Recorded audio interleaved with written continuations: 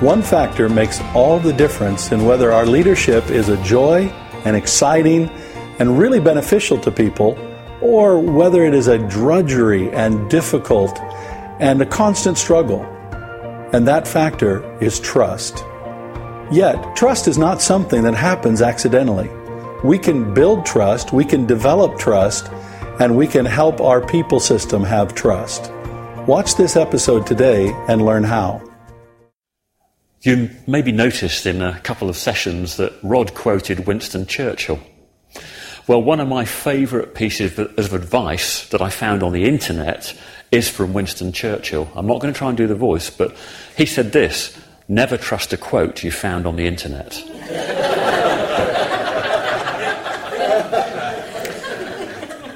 The thing is, what can you trust? More importantly still, can people trust you as a leader? Do they trust you? Paul says in 1 Corinthians 4:2, it is required of stewards, remember that word is equivalent to leaders, that they be found trustworthy. Because if leaders are not seen as trustworthy, it is a disaster for your leadership. You are never going to be able to lead effectively unless you can change that. But I found some research that concluded that only about half of employees trust their senior management. And when it comes to the CEO, only a quarter of them believe that the CEO is a credible source of information. Now, whether or not you are trusted doesn't just depend on you. You may find yourself in a people system that has a low trust environment. How can you tell? Well, it's probably not too difficult, but you'll see things like there'll be an atmosphere of suspicion. So you'll find manipulated, distorted facts, people spinning the truth, withholding information. There'll be a lot of blaming and criticism and accusations flying about. Maybe the biggest clue is there'll be lots of secrets, secret meetings, that kind of thing.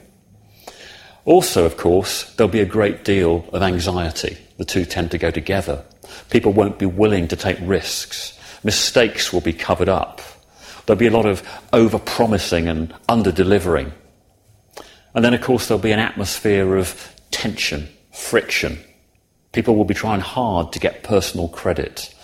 If you're trying to introduce new ideas or change, there'll be open resistance.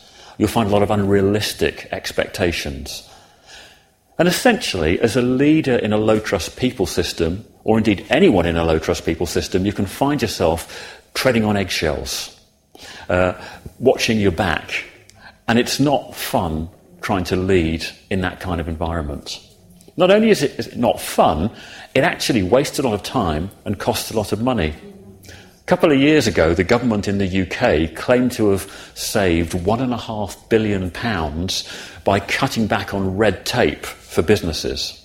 And what they did was they gave more businesses the ability to decide whether or not their accounts should be audited. Low-risk businesses didn't any longer have to have health and safety inspections. And if employers were judged responsible employers, they were freed from being held liable for workplace accidents. Now, all of those things are essentially trust issues. And the question when it comes to a workplace and trust is, how far can we trust people to do the right thing versus how much do we need to legislate? And so the more you decide you can't trust people, the more you have to legislate. And the more legislation there is, the more unproductive work and cost you cause. So if you can build an environment of trust, you'll get much more done for much less cost. And I'm not talking just financial cost. I'm talking about cost in terms of time, hassle, stress. Warren Buffett is one of the most trusted leaders in the world. And one day, Warren Buffett went shopping at Walmart. And he bought a $23 billion company called McLean Distribution. Bought it from Walmart. And he did it after a 2-hour meeting and a handshake. So little more time than you spend on your weekly grocery shopping, he bought a $23 billion company. Now, can you imagine the millions of dollars of fees from accountants and auditors and lawyers that were saved? and the months it would normally take in doing all that due diligence before a purchase like that went ahead. But he did it, he was able to do it because people trusted him. So if you have a high trust system, people system, what does that look like? Well, the opposite of a low trust one, but you'll find there'll be an environment of openness. Information will be shared openly. And when people make mistakes, those are not just tolerated, but even encouraged. People will be free to be vulnerable and real. There'll be a genuine sense of accountability. And people will feel honoured, because the focus is going to be on other people rather than ourselves. So they'll be happy to share credit. They'll be honest. They'll be loyal even to those who aren't present. And they'll be happy to collaborate and cooperate with each other. And as a consequence of that, in a high-trust people system, you'll find a great deal of creative energy, lots of vitality, significantly reduced anxiety, great teamwork, increased innovation, better communication. So I know where I'd rather work. And it struck me that a low-trust people system, in many ways, is like the legalistic, pharisaical system in which people comply with the letter of the law because they feel they have to. Their heart is probably not in it. It's not rewarding, but they feel they just have to go along with it. But in a high-trust environment, on the other hand, people are trusted to do what they think is right. They're given freedom to use their initiative, freedom to fail, if you like. And when you get those high levels of trust, I think you're talking about a system that's based on grace. So it's legalism versus grace. And one of the most significant things that you can do as an authentic Christian leader is make sure that you really understand the grace of God for yourself. And then really come to your people the way God comes to you. And in fact, that's a great principle for just about any aspect of leadership. But let's just think for a minute about how God trusts us. How does he exercise trust towards us? Well, number one, he gives us a huge commission. Go into the world, all the world, and make disciples. And then he gives us the means to fulfill it. Number two, having delegated it to us, he trusts us to get on with it. You know, we are quite literally the body of Christ. I don't believe that's a metaphor. We are the flesh and blood through whom the Spirit of God does his work. And there's no plan B.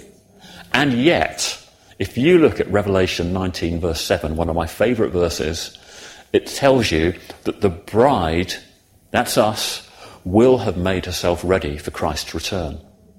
So God just lets us get on with it, and yet he expresses this huge trust that we will do it. We will be ready for Christ's return. How amazing is that? And then three, all the time we're doing all this, God gives us freedom to fail. And let's just talk about failure for a minute. Failure, like conflict, is nothing to be frightened of. It's going to happen. And actually, healthy failure can have the effect of increasing trust in a people system.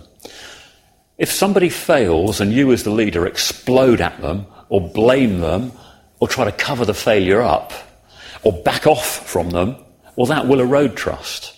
But if you just evaluate it openly, just sit down and talk about it, encourage responsibility, essentially encourage learning without blame. You know, where did we go wrong? What can we do better next time? Then trust is going to grow. Fourthly, how God comes to us and trusts us.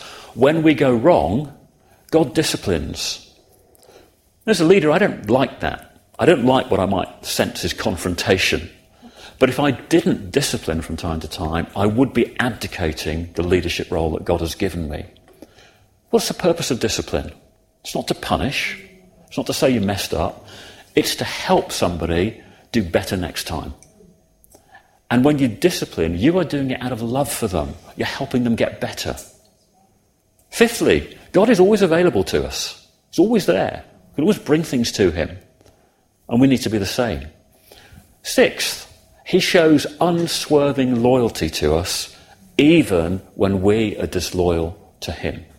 We need to come to people the same way. And finally, God is slow to anger and abounding in steadfast love. So if we can really get hold of that, and simply come to other people the same way God comes to us, we are not going to go very far wrong. Now, what is trust? All trust flows from two dynamics, and there are old friends from previous sessions. Being, your character, your integrity, and doing, your skills, your good track record. So our definition of trust is this: it's to place your confidence in the being and doing of another. I think you could almost express this as an equation. It's quality of being plus quality of doing equals amount of confidence. Quality of being plus quality of doing equals amount of confidence. If people feel your being is right and they trust that you are competent to do what they expect you to do, they will trust you and they will follow you. And that's where we have emphasised for us that God is the ultimate model for trust, because his being is pure love. He never changes, and he can do anything, and he always does what he promises to do. So a good leader, Rod said in the last session, and by the way, Rod from here on in is known as Lightning Rod, because a good leader acts as a lightning rod to drain away anxiety and mistrust from their people system, provided you're earthed. So when the mistrust hits, it drains away through the leader. Let's look at a real live example. The Apostle Paul had a low trust environment in the church in Corinth. And the background was an influential teacher had turned up and was misleading the people. And if you look at his letters to the Corinthians, look at the first letter to the Corinthians, you'll see that Corinth was clearly a low trust people system. He'd encountered open resistance. There was lack of trust, and all of that was there. And so Paul wrote them what he calls a distressing letter. And many people repented as a result of that, but a small group was still there, openly critical of him. And in 2 Corinthians, Paul is hoping to complete the job and bring them fully out of that low trust environment and get them to start trusting him again. So let's just see how he goes about it. This is how he starts chapter 3. He says, "Are we beginning to commend ourselves again, or do we need, as some do, letters of recommendation to you or from you?" To which the obvious answer, of course, is no. So there are two things that Paul didn't do to try to get people to trust him. He didn't try to commend himself, big himself up, and he didn't try to get other people to commend him. Why? Because trust is a function of being and doing, not fine words. And later in the letter, in chapter 5, he says, "What we are is known to God, and I hope it's known also to your conscience." We're not commending ourselves to you again, but giving you cause to boast about us, so that you may be able to answer those who boast about outward appearance and not about what is in the heart. What he's saying is, I don't need to commend myself, because I hope that by now you know me. You know who I am, my being, my heart. And as leaders who want to be trusted, our being, our character, our heart is of the utmost importance. And people will eventually see your being for what it is, whether that's positive or negative. I can't give you any tips for presenting your being in a better light. All I can do is say, keep walking day by day with Jesus, and you will become more and more like him. And as your character becomes more and more like his, you will automatically exhibit behaviours that are more and more like his. And they will cause people to trust you, because the behaviours will show people that your being is good. And so these behaviours that help people trust you, we call them trust-building behaviours of being. For example, they are, you will speak the truth in love. You'll show respect and honour. You'll be transparent. Your yes will be your yes and your no will be your no. You'll just be who you are. You won't present yourself as something you're not. You'll freely confess your shortcomings. You'll own up to your failures. By the way, when you do confess something, just bear in mind that confession is saying, I did it. If you say something like, oh, I apologise if you think I did that, what are you saying? What you're saying is, I know I didn't do that, but if you think I did, I'm sorry you made a mistake. Yeah? Always say, I'm sorry I did it. And don't add any qualification. Again, these trust-building behaviours, you'll be righting wrongs. You'll be showing loyalty to people, as we've said, even those being disloyal to you. You'll be paying attention to people, giving them proper time. And you'll be exercising self-control, which is the final item in the list in Galatians 5 of the fruit of the Spirit. You'll be expressing gratitude. There's a list of these trust-building behaviours of being in your participant's guide, if you have one, or in the Free to Lead book. But you can't just look at the list and decide to use these behaviours as if they were techniques you can learn. If they don't genuinely come from your being, people will see right through you. But trust is a function not just of being, it's about being and doing. If you have the best being in the world, people will love you, but they won't necessarily follow you, especially if you're in a low-trust environment. And Paul's letter to the Corinthians continues with Paul saying in chapter 3 that God has made him competent to be a minister. And he wants them to see that he doesn't only have a good being, but also that he's capable of doing the job of leading them well. And the people you lead need to know not only that your being is good, but also that you're competent to lead them. In other words, they need to know that your doing is good too. And so when you use your abilities, your skills and your strengths well, your doing, people will see your competence, your capability, or another word we could use is credibility. Competence, capability, credibility. Part of this is your track record. Do you have a history of getting the system to where you were intending to lead it? Rod shared a good example of that in the last session, as to how he told his church how he thought it would develop, and when it did develop that way, it gave him credibility. And part of it is, do people judge that you are capable of leading them into a desirable future? Now, there are some things that you can consciously choose to do in order to demonstrate that your doing is good. And we call these trust-building behaviours of doing. So the last list was trust-building behaviours of being, but you also have trust-building behaviours of doing. And so these are things like delivering results. Don't make excuses. Keep getting better. Never be satisfied with where you are. Keep making those small changes to keep improving. Confront reality. See things as they are. Clarify expectations. Be genuinely accountable. Listen actively so that the person you're speaking to feels they're the only person in the whole universe. Keep commitments. Extend trust to other people. There's nothing like trusting other people if you want them to trust you. And do what you can to meet the needs of your followers to enable them to do what they have to do. Now, these trust-building behaviours of doing are particularly helpful if you find yourself in a situation where you need to build or rebuild trust, as we'll see in a moment. But first, let's understand the function of time in losing and regaining trust. Let's imagine there's a lion here, and I'm a lion tamer. It's a new lion to me, and the idea is I've got to put my head inside its jaws, and then people will clap.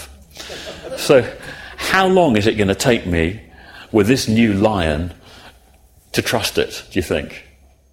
I think it's probably going to take quite a long time for me to get to the point where I've trained the lion to open its jaws and for me to put my head right inside. So here I am with my head inside the lion. How long is it going to take for the lion to lose my trust? Just like that, okay? And that's the point about trust. It takes a long time to build, but you can lose it in an instant. It can disappear just like that. Just like that. The quickest way to lose trust, to destroy trust, is for you to cause people to doubt your being, your integrity, your goodwill.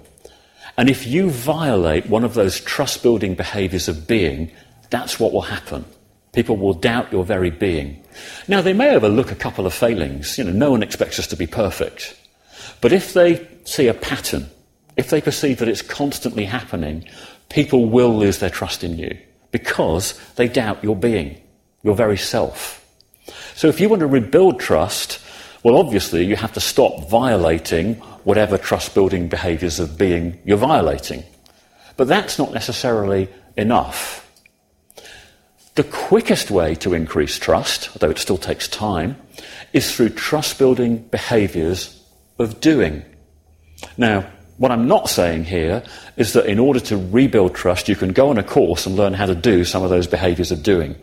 Your doing always flows from your being. You can't simply turn it on, at least not consistently, if your being isn't right. Let me try and illustrate this by way of an example.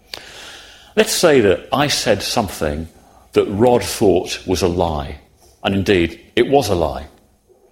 Well, that is going to decrease his trust in me, and he's going to begin to be a little wary of me. And let's say that I lie again, and perhaps even one more time. That will cause Rod legitimately to lose his trust in me. And perhaps I don't realise this, but during a course of conversation, I suddenly get an understanding of it because he says, to be honest, Steve, I'm not sure I can trust you. And so I realise the error of my ways, and I say, Rod, well, what can I do to regain your trust? I really want to regain your trust. And, well, maybe Rod will say, first of all, well, stop lying to me, first of all. Stop lying to me. In other words, stop violating that trust-building behaviour of being. It makes me doubt your integrity, it makes me doubt your character. Now, if lying has become a stronghold, a defence mechanism that I always use, that's not as easy as it sounds. And I'm going to need to work on maturing and growing, renewing my mind. But I may then say to Rod, Rod, I am really, really sorry that I lied to you. And he might be thinking, so what? How do I know you're sorry? It's easy to say it. Well, thankfully, I don't leave it there, but I continue. I really want to know how I've made you feel. I really want to understand your perceptions about what happened. I really want to know how I can rebuild our trust. And so I recognise that it's my actions, my doing, that will show what's really going on inside. And then I listen carefully to what he has to say, and I don't interrupt him, I don't try to defend myself, and that shows Rod that I do really mean this, and I've taken the trouble to understand what he tells me. Active listening is a trust-building behaviour of doing. And I then say, Rod, I want to admit openly to you that I do sometimes find it difficult to tell the truth. It just somehow seems easier to lie in some situations.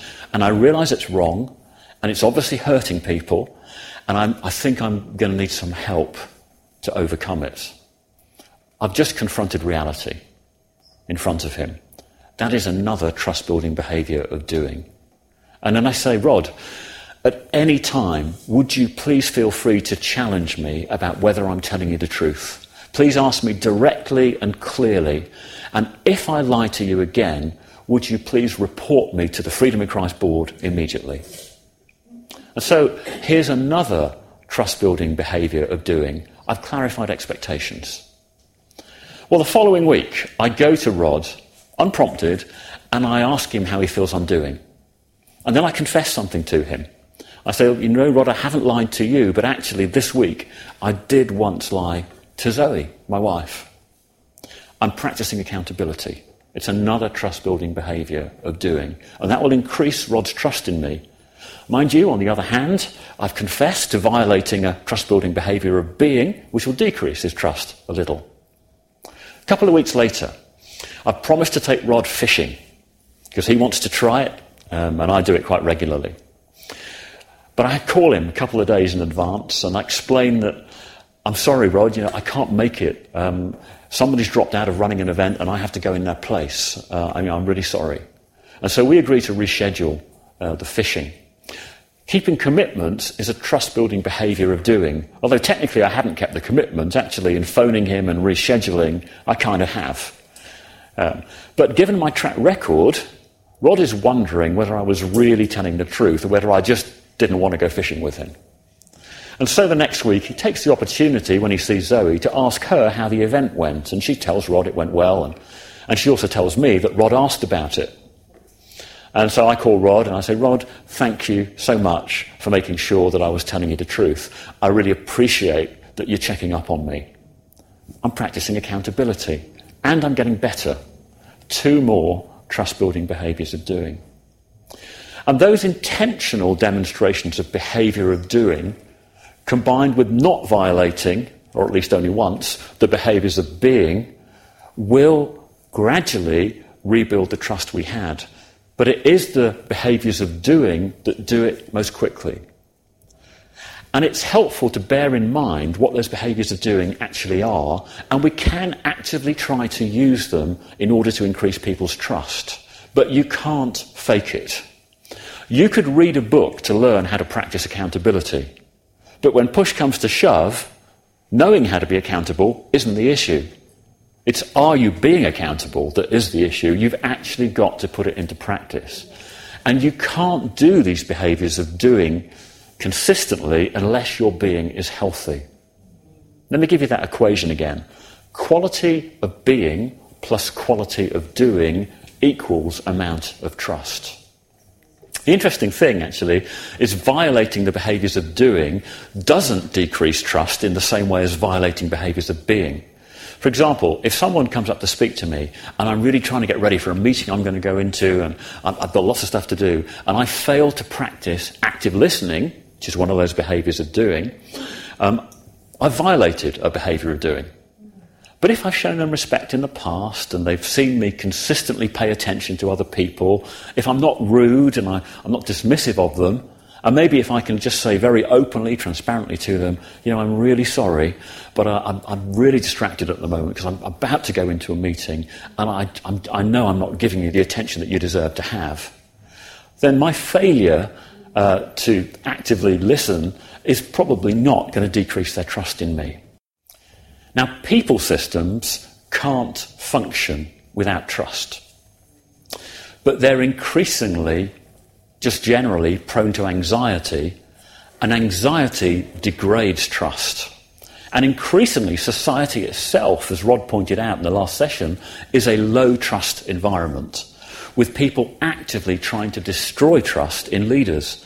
Just look at how opposition politicians try to destroy trust in the government, not realising perhaps that it will have a knock-on effect for them if they get into power. But the end result of all that is that there is a corrosive pessimism in society towards leaders and people systems. But a leader who is well connected to their people system and yet doesn't react to all this does act as that lightning rod to drain anxiety from the people system and enable people to trust. But it all starts with your being, your character, knowing who you are in Christ and working to become more and more like Jesus. It works out through your doing, your God-given competence to be the person he's called you to be in the leadership role he's called you to do. And when I say competence, it is about strengths and abilities and all that. But none of us feel competent, probably, to be doing what we do. The key thing is, has God called you and chosen you and put you in the place where you are? And if he has, like Paul, I believe you can say very confidently, I am competent to do what he's called me to do. He's chosen you as a leader and he's placed you where you are. And in Christ, you have the capacity to become someone whom people trust implicitly.